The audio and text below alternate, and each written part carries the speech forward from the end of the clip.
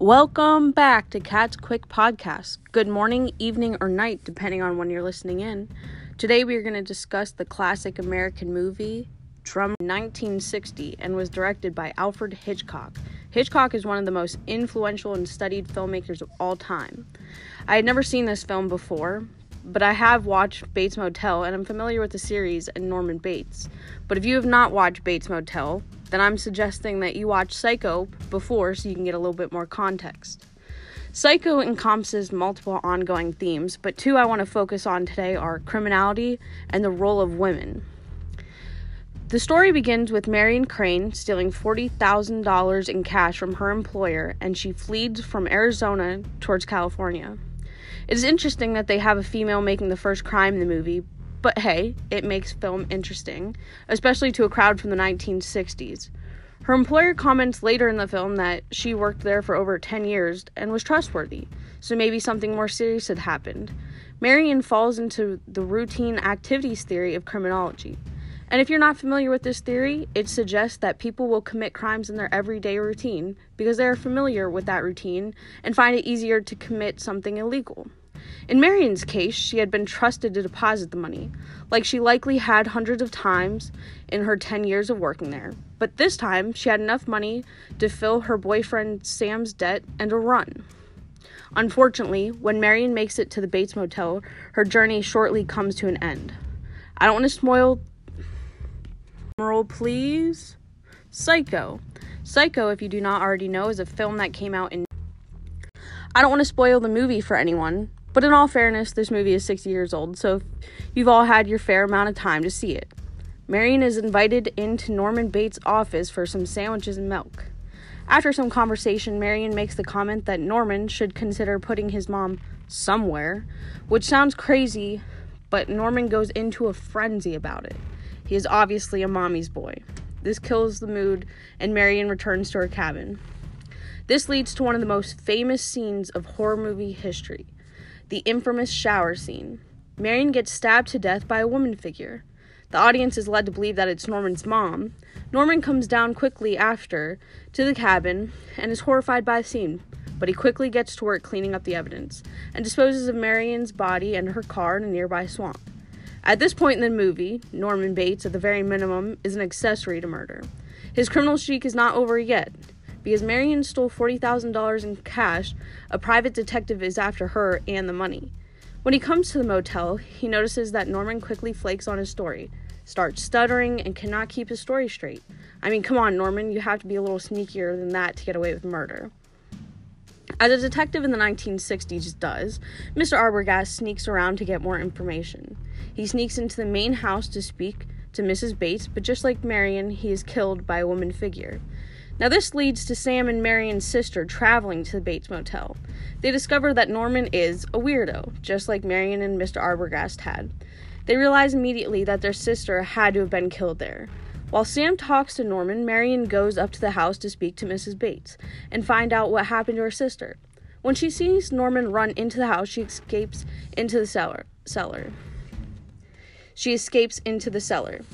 She sees a decaying female body and screams. At this point, we see Norman in female clothes with a butcher knife ready to kill. Sam stops him. Yay! Now fast forward to the psychologist explaining why Norman is the way he appears at the end of the movie. He had killed his mother and her lover 10 years before because he felt that she betrayed him. Disgusted by what he had done, he stole his mother's body from the grave and then developed a multiple personality disorder. This raises so many questions. He believed he could keep her around if he could give half of his life to her. He assumed that his mother was just as jealous of him as he was of her, so any woman that he admired, or in Marion's case, criticized his mother, he snapped. His mother's side of his personality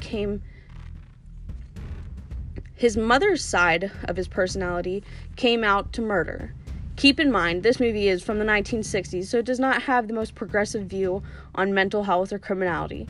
It's not fair to assume that a person with a mental illness or multiple personality disorder would automatically turn into a serial killer, but hey, I did not write this movie.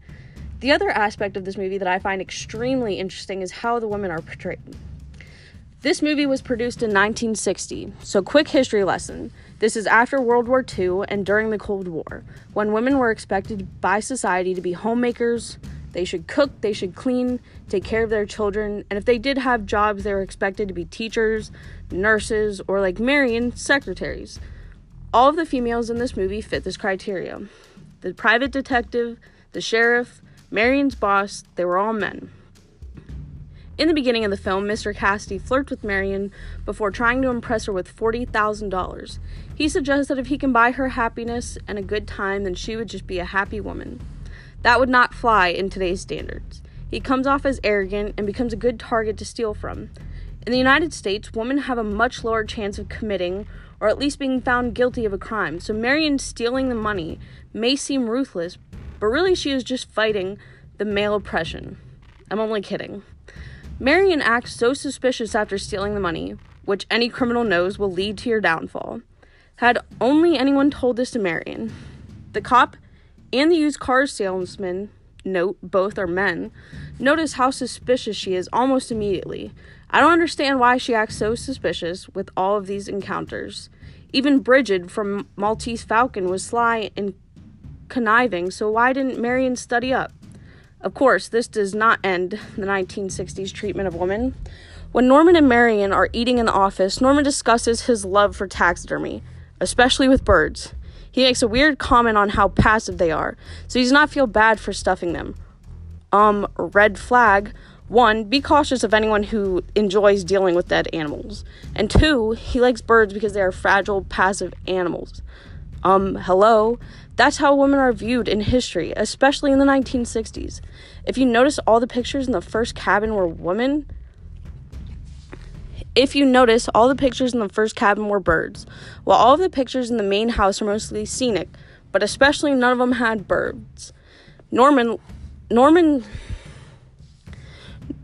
love of taxidermy is later translated in him stuffing his dead mother, which is disgusting. When Detective Arbogast questions Norman and suggests that he is a fool, Norman quickly remarks, quote, "I am not capable of being made a fool, not even by a woman," end quote. A little sexist if you ask me, Norman. He shows obvious distaste for women. Maybe this explains why he killed his mother. How dare she try to have a lover when cooped up with her psycho son? See what I did there? The most disturbing portrayal of women in this movie is in the end during the psychologist's monologue. According to him, Norman rationalizes killing people because the mother side of his brain is just as jealous of Norman as Norman was of his mother. Women can be jealous just as men are, but that does not lead to serial killing. Thank you for all listening in on Cats Quick Podcast, and see you next week.